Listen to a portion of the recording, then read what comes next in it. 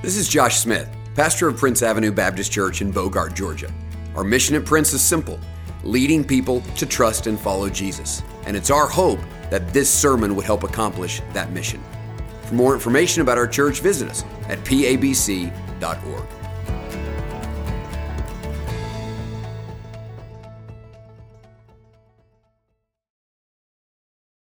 Amen. We'll take your Bibles once again and let's turn to Psalm 23.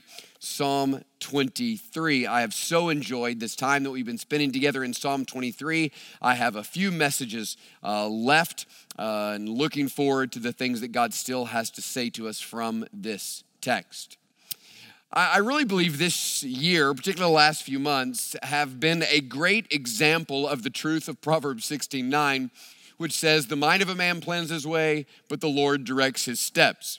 I chuckle a little bit when I think about the amount of time that I spent and we as a staff spent thinking and praying about all the plans that we had for the spring. We were so excited about the spring and the momentum we had as a church and all the things that we were going to do.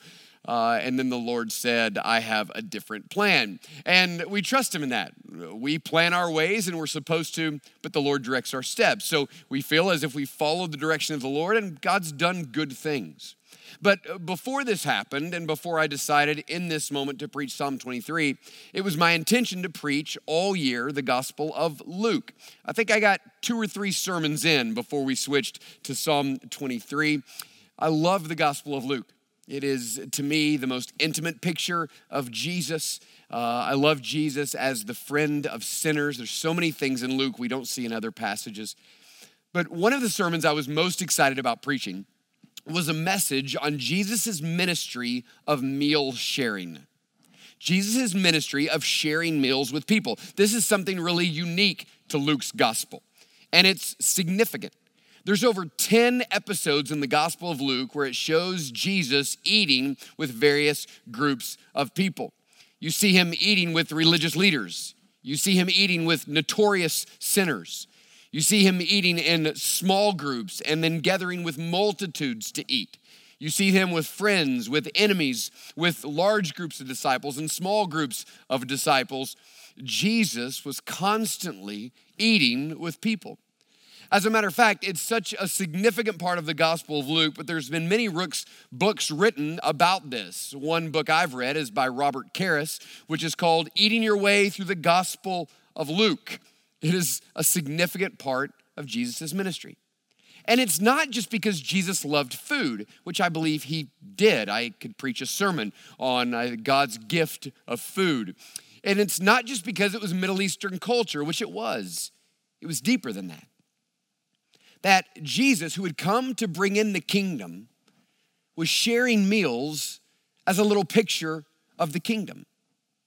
That this was not just a good strategy for how to minister to people, although it was always deeper than that.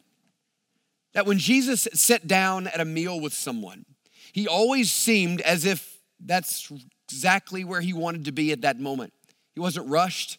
He wasn't simply trying to eat and move on and go to the next thing. You always felt that there was intention here, that there was purpose here. And there was. There is something in us that longs to eat with others and with the Lord. God has put something inside of all of our hearts that longs for those kind of moments with each other and Jesus. I think this is why in Acts chapter 2, right as the early church began, that we see at the end of Acts 2, these new believers filled with the Spirit are not only coming every day to hear the apostles' teaching and coming from prayer and having communion together, but it tells us at the end of Acts 2 that day by day they're going to the temple and day by day they're going to each other's homes to eat with glad and generous hearts. I don't think they were taught to do that. It was just these believers filled with the Holy Spirit were drawn to each other and to what happens when you sit down and eat. There's just something significant about the table, and there always has been. And that seems to be what David is thinking about as he writes in Psalm 23, verse 5. Look at those verses with me. I'm going to begin with verse 1 and read through verse 5. It says this: "The Lord is my shepherd. I shall not want. He makes me lie down in green pastures. He leads me beside still waters. He restores my soul.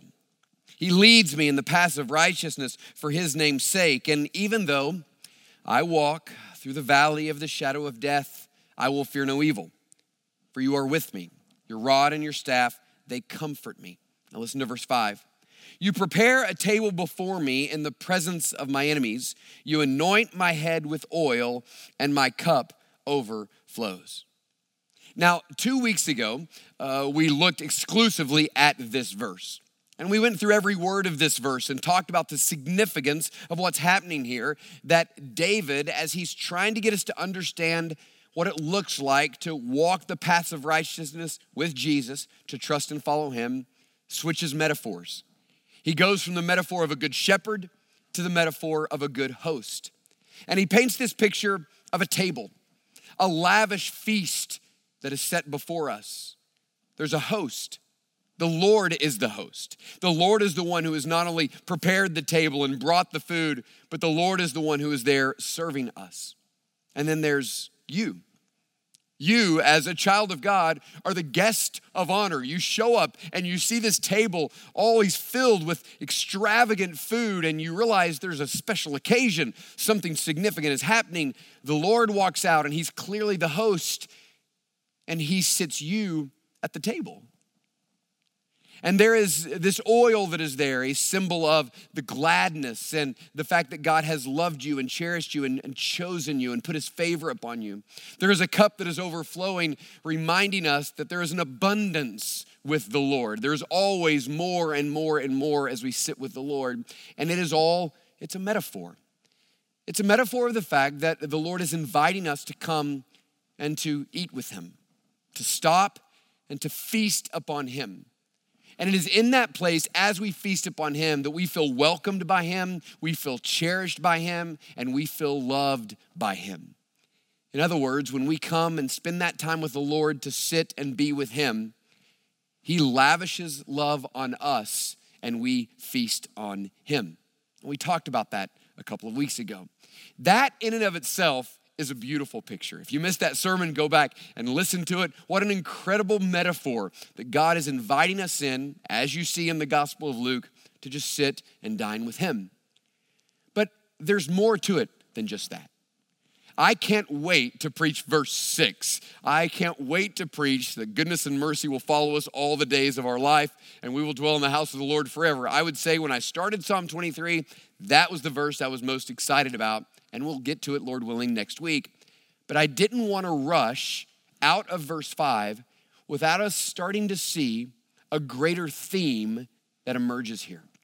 The theme of the table of the Lord. It is a theme throughout Scripture that is significant for us. And Psalm 23 is not just giving us this metaphor of what it's like to dine with the Lord and feast on him. Psalm 23:5 is pointing us beyond this table to 3 other tables. And I want us to walk through and look at these 3 tables together this morning. The first one is this. Psalm 23:5 is pointing us forward to a table in Jerusalem. A table in Jerusalem. Now, in Psalm 23:5, we looked at a couple of weeks ago that David is really remembering an episode that happened to him in 2 Samuel 17, where he is being chased by Absalom, his son, who is coming to try to destroy him and take over his throne. He's literally being chased by his enemies. And while his enemies are surrounding him, he goes into a town and finds that a feast has been prepared before him. And the text goes overboard to explain to us that there is all kinds of meats and cheeses and things to drink and breads. There is a lavish feast in the wilderness in a random location while David is surrounded by his enemies. He just stops and has a meal, and the Lord has prepared it for him. And it points us forward to another moment, a table in Jerusalem. The Bible tells us that Jesus, right before he died, reclined with his disciples at a table in Jerusalem. It was there, as we read in John 13, 14, 15, 16, 17, that Jesus served his disciples. He got on his knees and he took a towel and a basin and he washed their feet. It was there that he taught his disciples about how to love one another. He taught them about what it means to walk in intimacy with him. He taught them about the promise of the Holy Spirit. It was there that Jesus encouraged his disciples. He said, don't be troubled. I'm not leaving you as orphans. I'm sending the Holy Spirit. And plus, I'm going to prepare a place for you. And someday you will be with me for eternity. It was there in that upper room that Jesus prayed for his disciples in John 17. In front of his disciples, he prayed to the Lord and prayed that God would keep them one, that God would use them, that God would protect them. This is a special moment in the life of the disciples as they once again, they had done many times before, sat and reclined at a table with the Lord. And like Psalm 23, it was all done in the presence of enemies. Now think about that moment as Jesus sat at that table with his disciples in that upper room. Right outside were enemies. And Jesus knew that. He was clear that that night he was going to be betrayed and he would be turned over to the authorities. And so it is that Jesus, knowing that right outside those doors were enemies ready to take him in and capture him, knowing that his death was imminent, in the midst of that night, with all of the pain and all of the agony and all of the awareness in his own heart that he was about to receive the very wrath of God on our behalf, taking upon himself all the sins that we have ever committed, having the Father's face turn away from him so that the Father's face might turn to us. Jesus, aware of all of that, still took the time to stop and to eat at a table in Jerusalem. And it was at that table that Jesus took bread and he broke it and he said to his disciples, "This is my body, it's broken for you." He took a cup and he poured wine into it and he said, "This is a symbol of the new covenant of my blood. Your sins are not forgiven by a bull or a ram or a lamb. It is now covered by the very blood of the Son of God, Jesus Christ. My body is going to be broken. My blood is going to be shared. Why? So that you might be brought into right relationship with God. I am going to give my life for you." And he sits at that table, surrounded by disciples with these symbols, and he proclaims his death. He proclaims the shedding of his blood and his resurrection. And there you get this little picture of Jesus surrounded by enemies, feasting at a table and reclining with his disciples.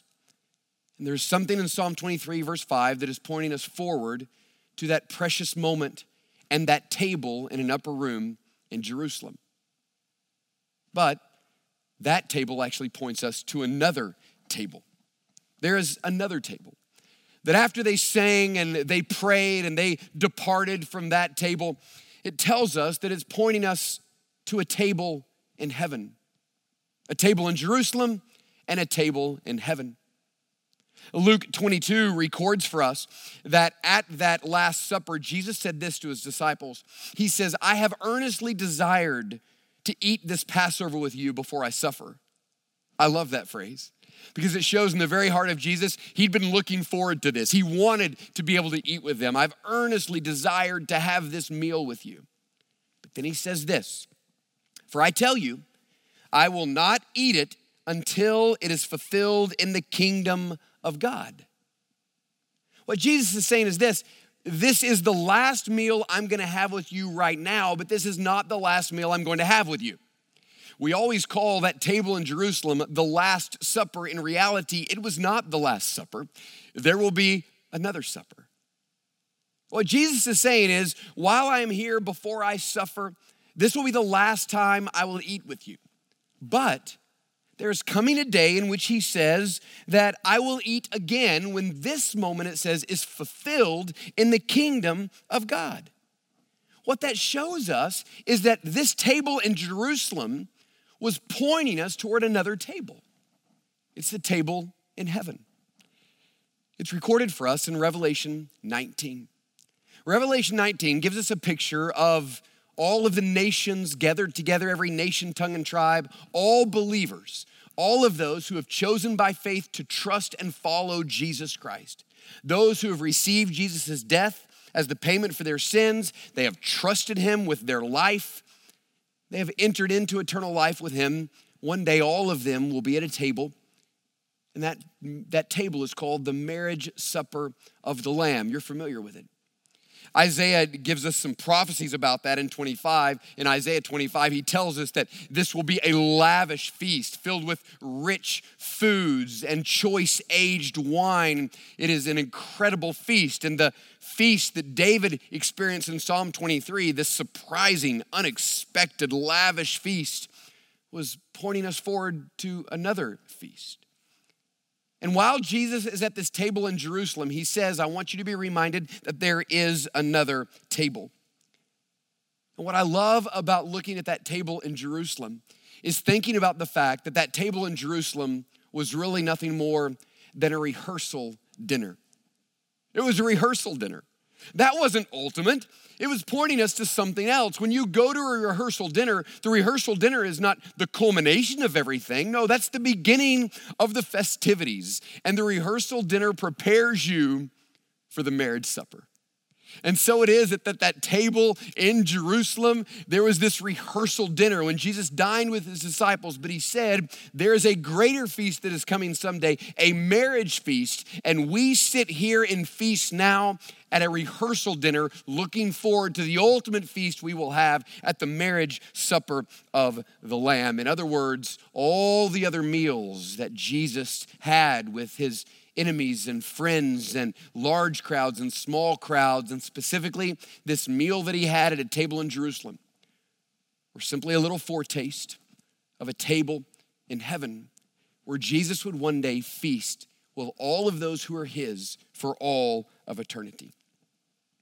And we're reminded that the only reason we will ever be able to eat at the table in heaven is because of the table in Jerusalem. That the table in Jerusalem reminds us that Jesus shed his blood and his body was broken so that we might come and have right relationship with God. So that we might enter into an intimacy with God, that we might go back to life as God intended for it to be.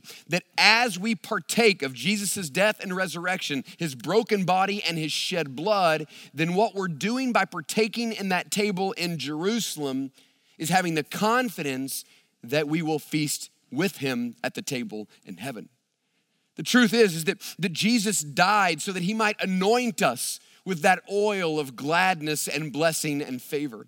Jesus died so that our cup might overflow with him, that we might have all of our sins taken away. Jesus died so that one day we might feast with our enemies now for the very first time defeated and done away with. You see, Jesus died so that someday at that marriage supper in Revelation 19, at that table in heaven, that we might feast once again with him. But the difference is this: there will be no more enemies. You see, when David feasted in 2 Samuel 17, he did so in the presence of enemies. At that table in Jerusalem, there was the presence of enemies. But at that table in heaven, all of the enemies will be defeated. And so we will eat with full rest, with full joy and full gladness, because for the first time we will know that there are no enemies outside waiting for us, because through the death of Jesus, he has conquered them all. And all of this is intended to fill us with incredible hope that there is a greater meal that is coming. There is a table in heaven. Why? Because part of our life with Jesus is about eating with each other and eating with him. That God has created us for a table. He's created us to enjoy that kind of fellowship with one another and with the Lord himself. But there is one more table I want to tell you about. There's a table in Jerusalem, there's a table in heaven, and there is a table in the church. There's a table in the church. Now, when I began to read this a few weeks ago and first began to meditate upon this, it is this passage that made me want to think more clearly about this with you. Because in 1 Corinthians 10:21, Paul is talking about communion. Now, communion is that moment in which we as a church, not just as individual families at home, it is an ordinance of the church. It happens when the church gathers, specifically when the church gathers. We take of a cup, we take of bread, and we remember what Jesus Christ has done for us. It is the Lord's Supper, what we call it, or communion. Now, when Paul talks about that in 1 Corinthians 10:21, listen, he uses the language of Psalm 23:5. He talks about the table of the Lord. He talks about partaking of the cup of the Lord. And then in Jerusalem, when Jesus sits down with his disciples, Jesus says, I want you to continue to do this. And Paul says, I want you to do this in remembrance of me, that it was the Lord's intention that this supper and this table in Jerusalem would be something that the church would continue to do. Why? Because every time we do it, it reminds us of another table. You see, when we take communion, every time we take communion, we look backward and we look forward. Every time we take communion, which is called the Lord's Supper, we look back to that supper and that table in Jerusalem. And we thank the Lord that through his broken body and his shed blood and by our faith and repentance, we can have a relationship with him, not by our own works, but only by what Christ has done for us. So we hold these elements in our hand in communion, and we look back and we glory and boast in the cross of Jesus Christ. But in that communion, we look forward. And we think about those who are around us. And we think about that someday we're going to experience something fuller than this, that there will be a fulfillment of this to a greater degree someday in heaven. And so every time we take communion, that table in the church, we look forward to the marriage supper of the Lamb. So when we gather together as a church and we take communion, we look back, we look forward, and ultimately what we're saying is, this moment right here is a moment gathered together with friends and church family members in which we remind ourselves that there is a greater feast coming, that there is a greater table, that we get, as the old hymn says, a little foretaste of glory divine when we get together at that table in the church. Because God has wired us for those kind of meals. He has wired us to come to the table. And he has created all things in such a way that it began with this table in Jerusalem. There is this table in heaven. And in the meantime, we come to the table at the church. And by taking communion, we look back at one table, we look forward to the next table. We fill ourselves with joy and thanksgiving, and we fill ourselves with hope and confidence that there is a better meal to come. We come in that moment of communion, we confess our sins, we remember our forgiveness, and we declare the ultimate victory over our enemies. Do you know that when we take of the table in the church, we're still surrounded by enemies, not those that are sitting around us, but those who are keeping us in the heavenly places, those demonic forces, our own flesh that is keeping us from intimacy with the Lord. But what we're doing as we take of that bread and drink of that cup is we're declaring Jesus' ultimate victory over all of that enemies. That's what we do when we take communion at the table in the church. Now listen, if this message has stirred in your heart as it has in mine, and as I begin to study this, I begin to think of how significant communion is, and what we're doing is just a little taste of what God has created us for. We're created to eat and to feast and to dine with one another. Then you may be tempted in just a moment to turn off this broadcast, head to the Dollar General, get some stale crackers and some grape juice and have communion. I want to do it. I feel like doing that right now, but we're not going to. We're not going to, because communion is an ordinance of the church. And we long and we wait for the day, hopefully just a few weeks from now, in which we will gather together again and we will take communion. And so we wait on that.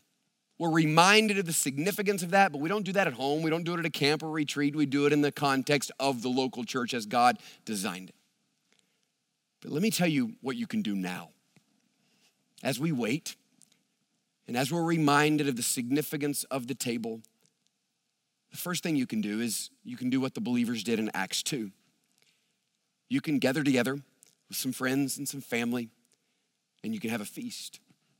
Now, it doesn't have to be a lavish feast. You can have deli meat and cheese, whatever. But know this, God has created you to dine with others.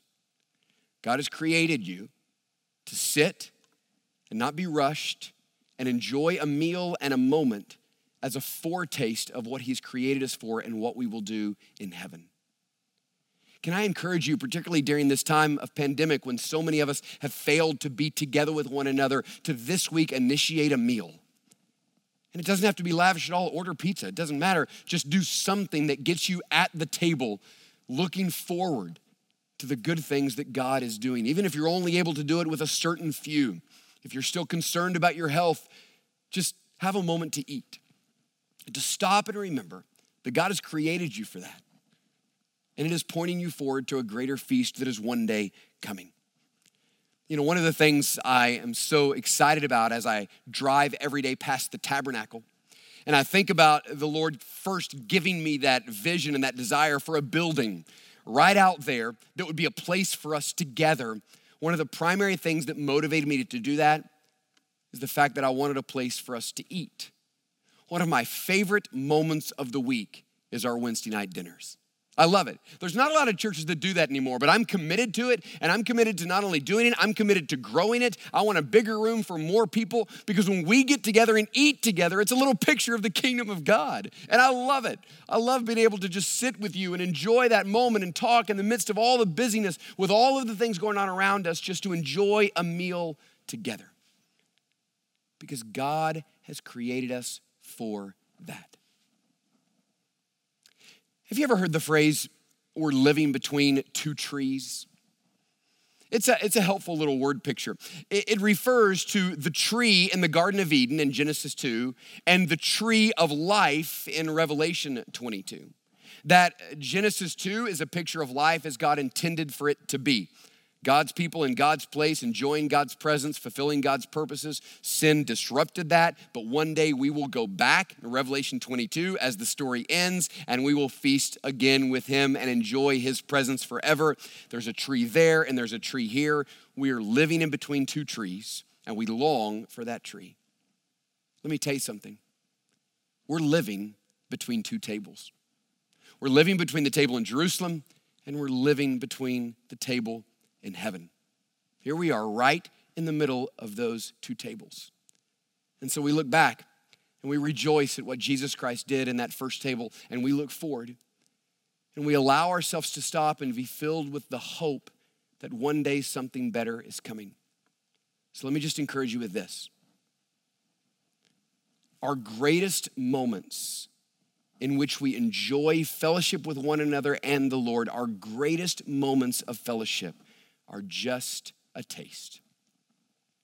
Someday, there's a bigger table and a better meal. So until then, be faithful, be encouraged. Don't allow all of the things of this world to cloud out the glory that is to come. Rejoice in what is coming. Have a great meal and hold on to hope. There's a better meal coming. Let's pray together. Thanks so much for taking the time to listen to this sermon. May you trust and follow Jesus more and lead others to do the same. For more information, visit us at pabc.org.